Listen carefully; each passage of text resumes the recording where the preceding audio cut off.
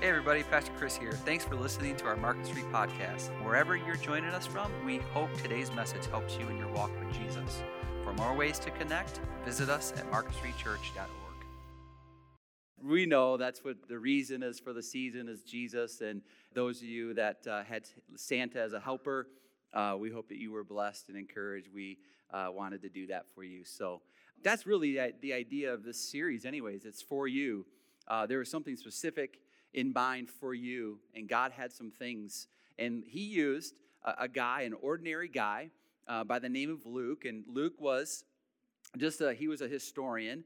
If anybody looked at the life of Luke or looked at his works that he wrote, which is the Gospel of Luke or the account of Jesus according to Luke, and then also the book of Acts or the letter about the Acts of the Apostles, or some say the Acts of Paul. He was a top-notch historian. His investigations, his interviews, and he said that. He told them that. He says, I'm investigating this. I'm having people, eyewitnesses that were, with Jesus, he traveled with the Apostle Paul on missionary journeys. He says, I'm talking with everybody. And he was a theologian, so he wanted people to know who God was like. And that's really what Jesus came for. Jesus wanted people to know what God is like. And so Luke wanted to make sure that everybody knew what God was like. But he was just a physician. He was kind of into the science of this life and understanding, science, I think, is just understanding how God did certain things. And Luke was a physician. He was in science. And he was really just writing this letter, his two letters, Luke and Acts. He was writing these two letters to this guy. His name was Theophilus, and he just described him as most excellent. I sound like Bill and Ted's Excellent Adventure, But he was described, and the reason why he described him as most excellent is because he was probably some sort of high-ranking Roman official. And if you were here with us last week or listened to the message last week, it was plausible, very plausible. Now, there's a lot of theories on who Theophilus is, but it was very plausible that Theophilus was King Herod Agrippa II. King Herod Agrippa II, whom Paul was on trial, and he shared his story of how he got saved. And King Herod Agrippa told Paul, you think in a short time, you think your little speech about how you got saved or how you met Jesus is going to make me become a Christian? And that word Christian meant just to be a Christ follower, a Jesus follower. And so possibly, we don't know, it's just conjecture, possibly Luke heard that and said, you know what, then I'm going to interview everybody that I can. I'm going to talk to as many eyewitnesses that I can. I'm going to gather all the information that I can gather. And so Theophilus, who was possibly another name, because Theophilus meant lover of God or a friend of God. And so he was possibly saying, you know what, I'm going to spend not just a short time like Paul had, but I'm going to spend a long time gathering all the evidence, gathering all the information, talking to all the eyewitnesses so that Theophilus can know for sure that what Paul is saying and what I'm writing to him is absolutely true. And it's fact. And it happened. And so this is Luke writing to this one guy, and God used that. God used one ordinary person to do with an extraordinary purpose. One ordinary person, God had an extraordinary purpose. Because in Luke's mind, he's thinking, I'm just writing to this most excellent Theophilus, who may or may not have been King Herod Agrippa II. But Luke is thinking, I'm just going to convince this one guy, but God had a bigger plan in mind. God had a bigger purpose in mind. God wanted millions of people to get Luke's writings, millions of people to get the book of Luke and the book of Acts. He wanted millions of people, and as a result of that, millions of people's lives were changed because Luke decided he was going to write a letter for one individual person, and God used it in an extraordinary way, which is something for all of us to understand. And this is exactly and so he wrote to Theophilus, and he's to essentially to us, hey, you know what God did for you? You know what God did for you? He offered forgiveness. That's what God did for you. He's offered forgiveness for our sins. At the greatest miracle that God will ever do in your life, He's done it on the cross. He did it by conquering the grave, and He's brought forgiveness to you. What a miracle that God has done. What a gift that God says, this is for you. Forgiveness is for you. But God only didn't just give a gift of Jesus and He offered forgiveness. That what else is in that package and that gift for you is favor. Is favor.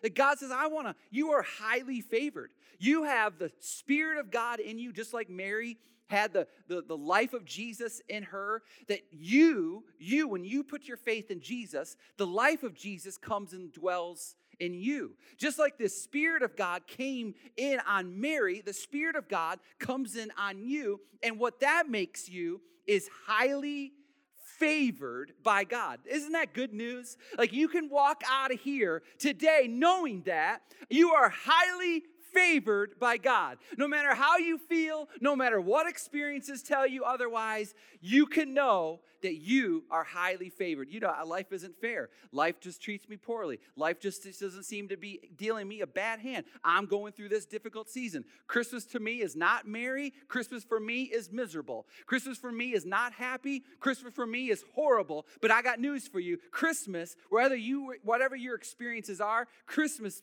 tells you and me that you are highly favored. So today we're going to talk about what's in this gift for you. Not just forgiveness and not only favor, but for you, fearless. You and I can be fearless. You and I can have no fear whatsoever when it comes to any circumstances. This is in the gift for you, fearless. Now, there's a phrase all throughout the Bible, but it's also found in many times, and I'll show it to you, through the story of the birth of Jesus. And it's this phrase, do not be afraid. Do not be afraid. Now, all through the Bible, this statement is always given to God's people. Do not be afraid. Do not be afraid. Do not be afraid. Do not be afraid. Even when you have reasons to be afraid. Even when you have legitimate reasons to fear or to worry or to have anxiety, the scripture says, God's saying, but you don't have to be. But you don't have to be. But you don't have to be. Let me show you a few verses just in the Christmas story. But the angel said to him, Zacharias, do not be afraid, Zacharias, for your petition has been heard, and your wife Elizabeth will bear you a son, and you will give him the name John. So this is, again, an angel comes. This is a terrifying experience. When an angel shows up, they would oftentimes mistake angels for God himself, and they would be floored by it. They would be terrified. The glory of even an angel was horrifying for people, and so they would always have to say, at any time an angel showed up, his line was always, do not be afraid. Just do not be afraid. I know you're terrified right now. You have every reason to be afraid, but you don't need to be afraid. And this could be a point of the sermon, but it's not, but it could be. He hears your petitions. So whatever it is that you're petitioning to God, whatever it is that you're crying out to God, whatever it is that you want God to know, God knows. And whatever seems bleak, and whatever seems uncertain, and whatever seems done, and whatever seems finished, whatever seems it's over, it's not with God, right? Because God, are you with me in the room, at home? God is an impossible working God. Like, the miracles is what God does. Impossible is where God starts. This is the God that we have. And so Zacharias, I'm praying. Okay, I got to go on. But I just want to say, do not be afraid. Do not be afraid. Whenever you think it's done, you don't need to be afraid. That's not even really one of the points, but it's a good point. Next time it says this. Look at, and the angel said to her, remember to Mary, do not be afraid, Mary. Why? Well, because you have found favor with God. You don't need to be afraid because you're highly favored, remember? Look at Matthew writes in the account when he addresses the Joseph. But when he had considered this, what was Joseph considering? Joseph was considering leaving Mary. Joseph wasn't sure if he could believe the story that Mary was telling him about how she was conceived by the Holy Spirit and how an angel came to her and told her this information. He was not sure if he could believe that information. And maybe you're watching or listening, or maybe you're in the room and you're not really sure if you really believe this either. And you're in good company because the earthly father of Jesus was in the same boat that you're in right now. I don't know if I can believe this. I don't know. This seems too hard to believe, and I'm considering walking away. I'm considering being done with this thing called Christianity. I'm considering just, calling it quits and saying, you know what, that's for my wife, or that's for my kids, or that's for my other family. That's just not for me. And then the angel appeared to him in a dream saying, Joseph, son of David, you don't need to be afraid to take Mary as your wife, for the child who has been conceived in her is of the Holy Spirit. You don't need to be afraid. I know you're considering leaving. I know you're considering walking away. But I don't want you to be afraid because of something that maybe you're just having a hard time wrapping your mind around and understanding what God is doing. And if you can relate to that, Joseph was in the same situation. Another area, it says in the Christmas story, but the angel said to them, these are talking about the shepherds, right, tending their sheep, their flock by night, do not be afraid, for behold, I bring you good news of great joy, which will be for all people. Hey, you don't need to be afraid. You know why? Because there's good news for you. Because there's great joy for you. It's for you. So two reasons why you do not need to be afraid in all seasons. Not just this Christmas season, but in all seasons. There's two reasons in the story of why you don't need to be afraid of anything. That in the story of Christmas is about understanding that the gift that God has for you is the gift of being fearless. Fearless. No matter what comes your way, no matter what floods into your mind, no matter how your heart feels, no matter what your experiences around you are telling you, you don't need to be afraid at all. So, a couple reasons. Number one, he's always working in waiting. He's always working in waiting. He's always working even when you're waiting for something to happen. Now, here's where we get that from. Luke 2, Luke, writing this, he's a historian, theologian, physician, Luke, writing to Theophilus, and here's what he says. Now, in those days, a decree went out from Caesar Augustus that a census be taken of all the inhabited earth. Now, who's Caesar Augustus? Well, Caesar Augustus is not actually his name. Caesar Augustus is his title. Caesar Augustus' title means, Caesar means ruler, Augustus means revered. He was a revered ruler. That was his title. His actual name was this, Gaius Julius Caesar Octavius. Gaius Julius Caesar Octavius. He went by Octavian. That's what he went by. So here's this guy, this revered ruler in charge of, Rome, all of Rome, Roman Empire, the most powerful man in the known world. And he's reminding Theophilus it was the time when there was that census by Gaius Julius Caesar Octavius, or Caesar Augustus is what he was known or wanted people to call him. And it says that it was at that time, Theophilus. And then he goes on and says this. This was the first census taken while Quirinius was governor of Syria. So reasons why censuses were taken was simple. It was for tax purposes. Rome wanted as much money from people as they possibly could, and so they wanted to account for as many people as they could so that they can collect money from those people. Sound familiar in this life, right? It was tax reasons and tax purposes.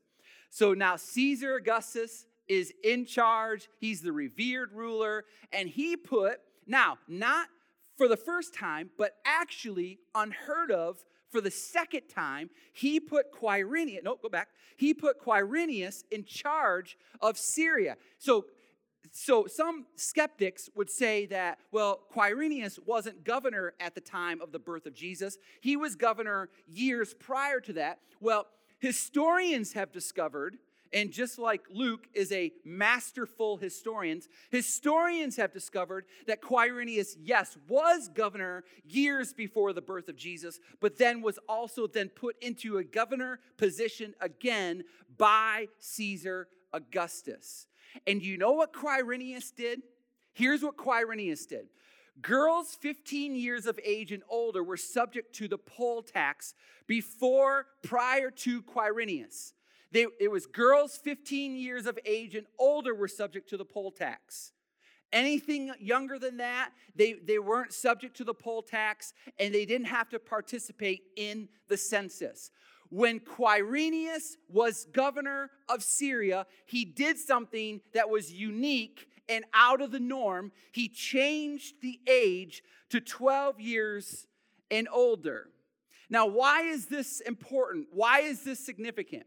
Because if it was 15 years of age and older, chances are Mary wouldn't have had to participate in the census. Mary would have just simply stayed in Nazareth, had baby Jesus in her hometown of Nazareth. But because Quirinius changed the age of 12 and older, she was required to go with Joseph to a little town called Bethlehem. That is the providential workings of God through these tyrant rulers and those who thought that they were revered and should be revered. So verse 3, and everyone was on his way to register for the census, each to his own city, because that's what everybody had to do. But you know what's so amazing? What's so amazing about this, what's so incredibly providential about this, is that there was a time period, it was about a 200-year time period, and here's what historians say about this 200-year time period, that it was a miracle that happened. It was a miracle. These are what non-Christians, secular historians say about this time period, that it was a miracle of peace that happened, a 200-year miracle of peace that happened as a result of the Roman Empire, specifically as the result of Octavian. That he established, starting in 27 BC, and it went all the way into about 180 AD, this 200-year or so period. He established what was called the Pax Romana, which means, in Latin, it means Roman peace. Roman peace. That meant that as long as Rome was under the authority, as long as Caesar Augustus was in charge, wherever people wanted to travel, he was going to ensure their safety. And if people traveled and they were not safe, and if they weren't safe and there wasn't peace for them, the Roman authority, Roman government was going to come down hard on them. Caesar Augustus, which was his title, Gaius Julius Caesar Octavius, was the one that began this thing. So when they were on their way to Bethlehem, because it was required for everybody to go to their hometown to take the census, the reason why they were able to travel there in peace was because of this. A 200-year miracle, not because of Caesar Augustus, but because of an almighty God. Let's go on.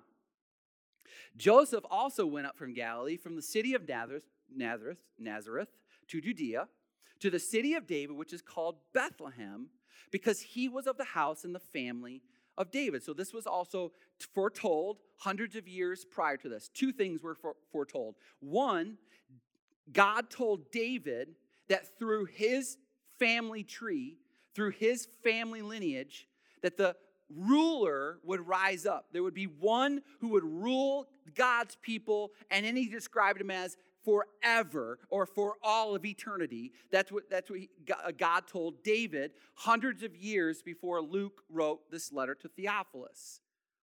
And so because of the fact that Joseph was of the family of David, he had to go back to the hometown of David in a city called Bethlehem. Now, this is significant for a couple reasons.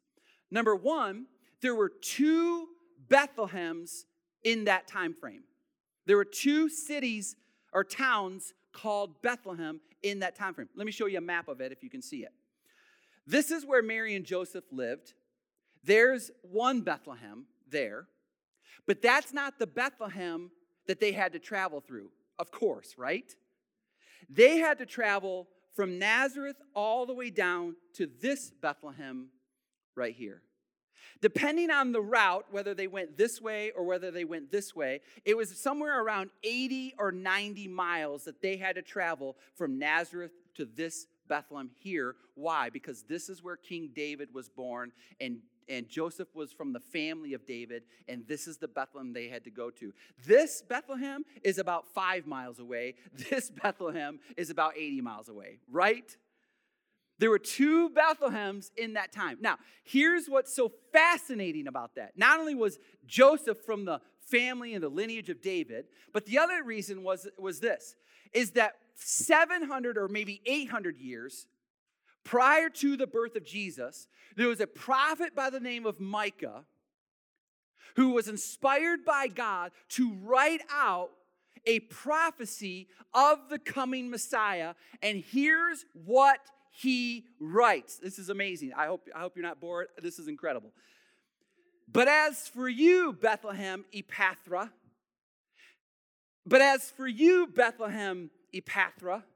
now, he gets so specific.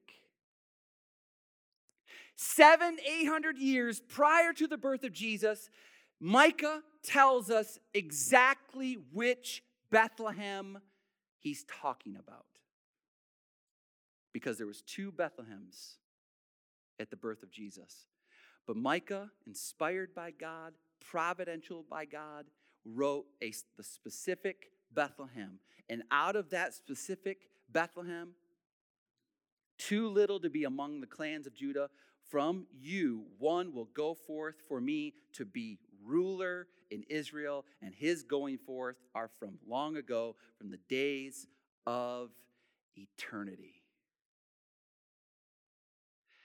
God is always working, even when you don't realize he is.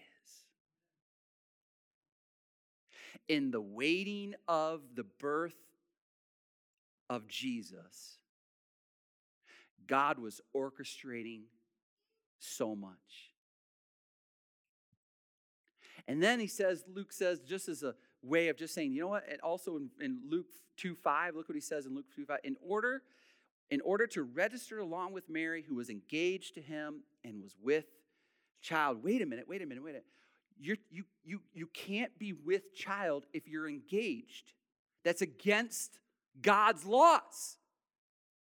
Why is she claiming to be with child and she's claiming to have God's son and she's engaged to Joseph, but she's with child with Joseph and Isaiah 700 years prior to tells us why, even though she was engaged and with child, Isaiah says, therefore the Lord himself will give you a sign. Behold, a virgin will be with child and bear a son, and she will call his name Emmanuel. Come on, church. Even while you're waiting, God is working. What do you have to fear? What do you have to worry about? Why are we so anxious and caught up in our own stuff, in our own deals, in our own situations, in our own health, in our own finances, in our own relationships? We get worried and we get afraid. Is this going to work out? Is this going to pan out? Is this going to happen? God, do you care? God, are you listening? God, are you watching? God, are you in tune to what's happening in my life? And God has reminded us through the Christmas story, I'm working in the waiting. I'm working. I'm doing a work that you don't even see. I'm doing something amazing that you don't even know it's happening. It's all going to come to light eventually. But right now, you just need to know, even in the times where you don't even get what's happening, you can't wrap your mind on what's going on with you. You just need to know that God is working for you. What do you have to be afraid of? God is working for you. A second reason. First reason, you shouldn't be afraid. God is working for you. Second reason, God is always in perfect heavenly peace. In all the turmoil, and all the uncertainty, and all the questions, and all the conflict, God is doing just fine. He's good. He's on a throne. He's in charge. He's okay. Nothing goes past him that he's not aware of.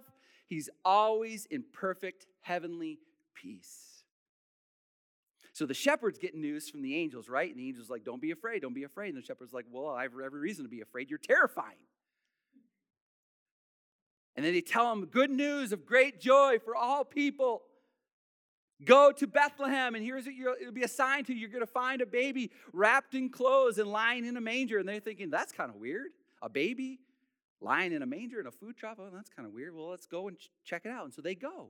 And so it says in verse 16, so they came in a hurry and found their way to Mary and Joseph, and the baby as he lay in the manger. In other words, they show up. They believe that what the report is that they got was true. Then they see for their own eyes. What they heard, they now see for their own eyes. Yes, this is true. And what they see is that they see God incarnate, and he's doing just fine. God's not worried. Why do I need to be? God's not afraid. Why do I need to be? God's perfectly at peace. He was probably sleeping in a manger, and they look at God sleeping in a manger going, if he's sleeping, if he's at rest in the midst of this turmoil around us, we should be too. If he's not afraid, why am I afraid? If he's not worried, why do I worry? And so as a result of that, verse 20 says, the shepherds went back glorifying and praising God for all that they had heard and seen, just as had been told them.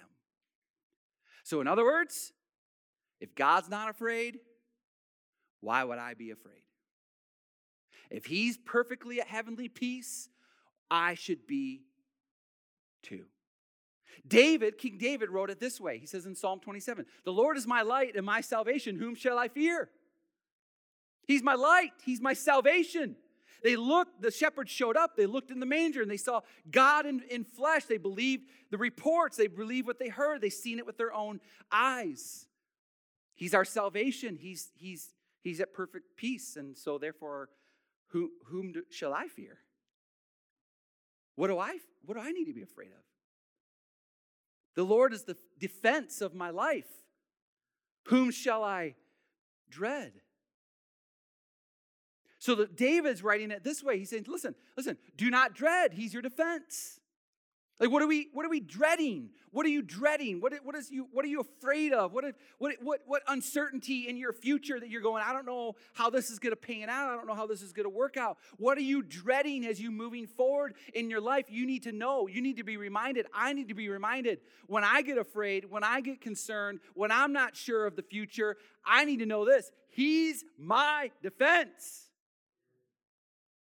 He's got me. He's in front of me. He's in charge. He's ruler of my life. I don't need to be worried about anything. I've got the Almighty God as my defender. And I don't need to be so defensive when I'm offended, because he's my defender.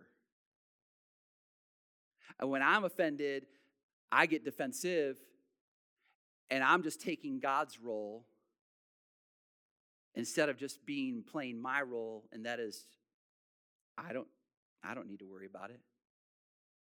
I don't need to be afraid of it. He's defending. I don't need to be defensive. Right? And here's what Jesus would teach. Do not dread. He knows your deal. He knows your situation. He's aware of your circumstance. He's in tune to the very micro level of your concern. He knows your deal. Jesus even taught us that. Look what Jesus says in Luke 12. Luke 12. Are not 5 sparrows sold for 2 cents? Yet not one of them is forgotten before God. He goes on and says this. Indeed, the very hairs of your head are all numbered. Do not fear. You are more valuable than many sparrows. Like he's aware of the birds. He's aware of you. He's concerned of the birds. He's concerned for you. And he's saying, listen, how much more valuable are you than the birds? What do you have to be afraid of?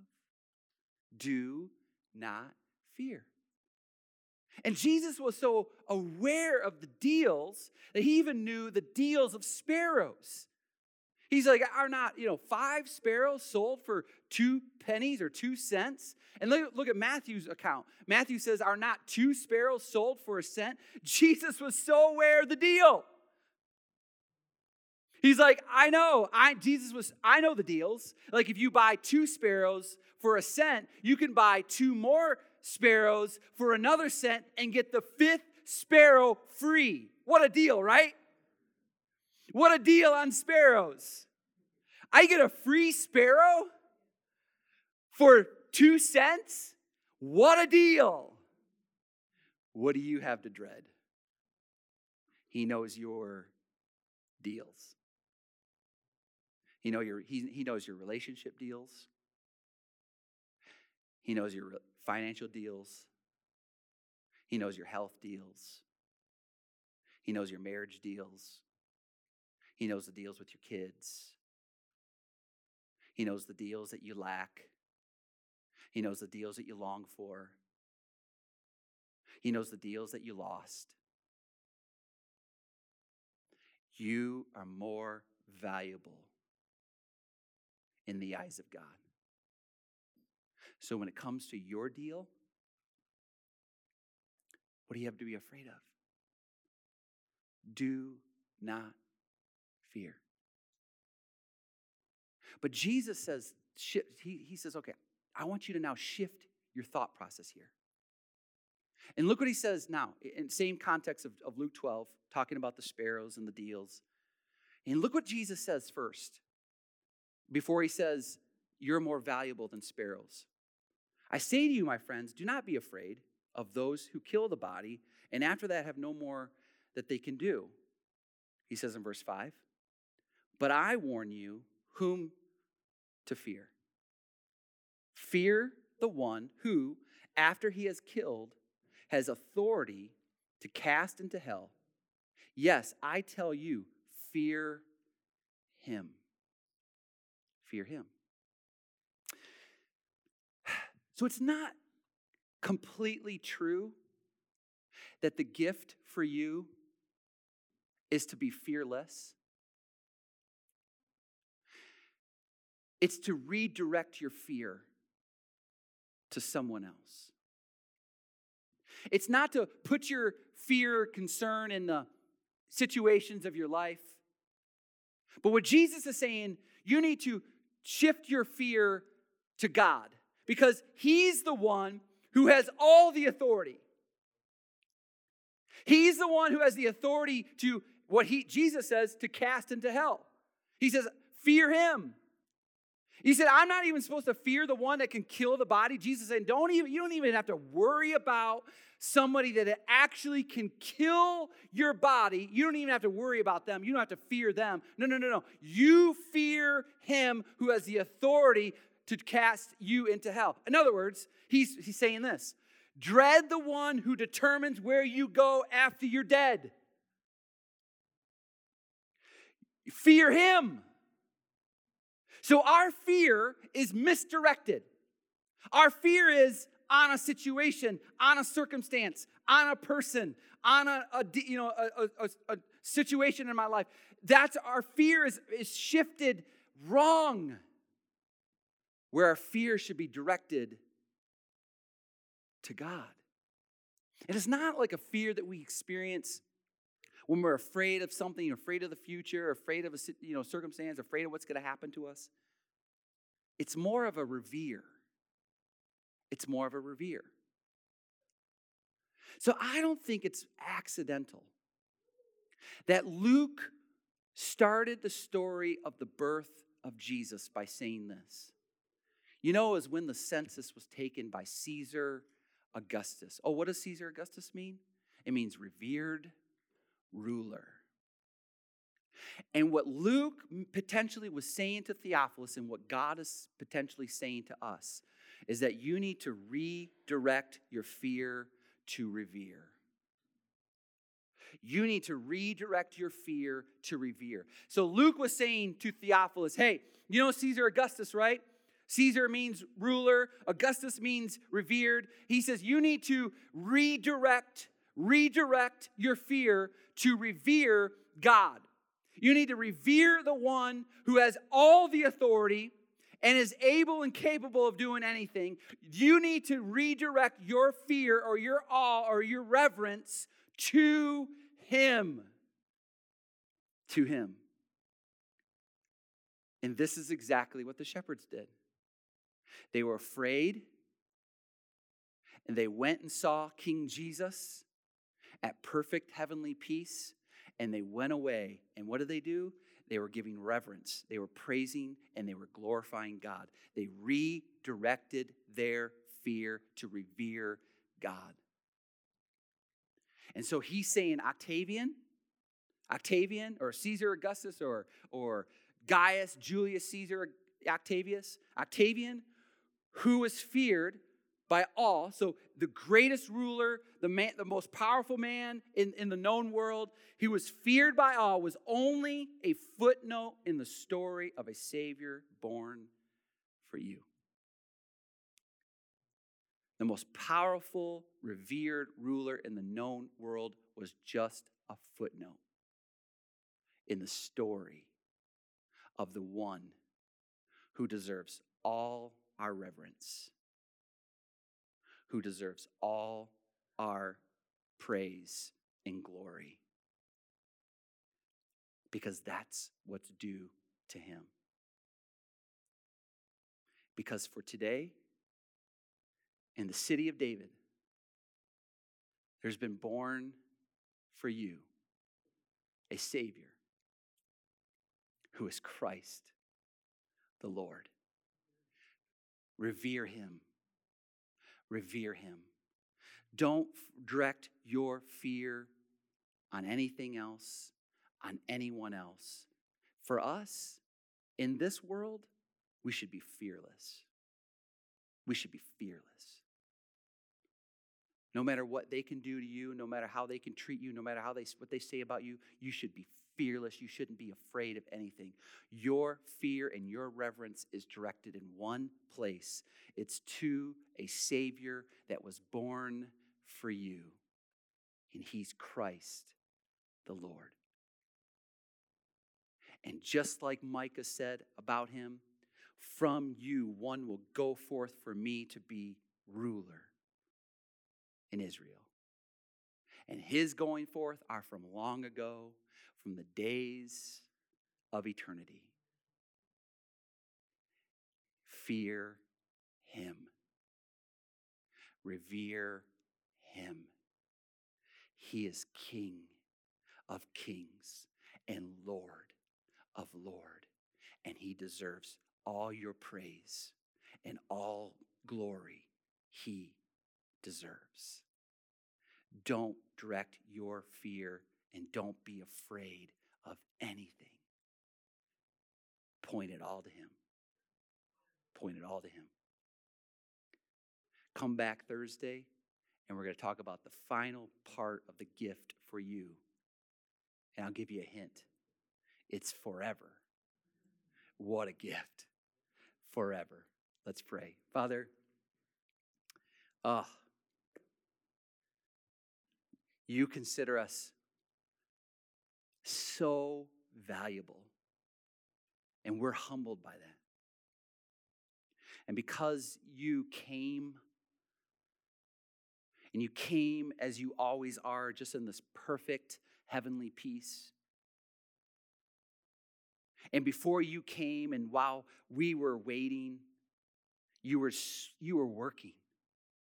And you were putting people like Octavian, who was a Caesar Augustus, who was a revered ruler, and you just made him as one of your pawns. And he was just a footnote for Theophilus and for us to read and to say, wow, you used the most powerful man in the known world. You used him just as a pawn to bring in and to usher in the story of redemption, the story of forgiveness, the story of the fact that we can be highly favored, the story of the fact that we can know what it means to have eternal life, and to know that we can live this life fearless of whatever comes our way because you're for us. You're for us. You're our defender. You're our refuge. You're our hope. You're our salvation. And you have all the authority. And so our fear is only going to be directed to you out of reverence for who you are. I pray, Lord, that we walk out of here and we walk about our days and our lives fearless, knowing that you're in charge, knowing that you're in control over everything. In Jesus' name, amen.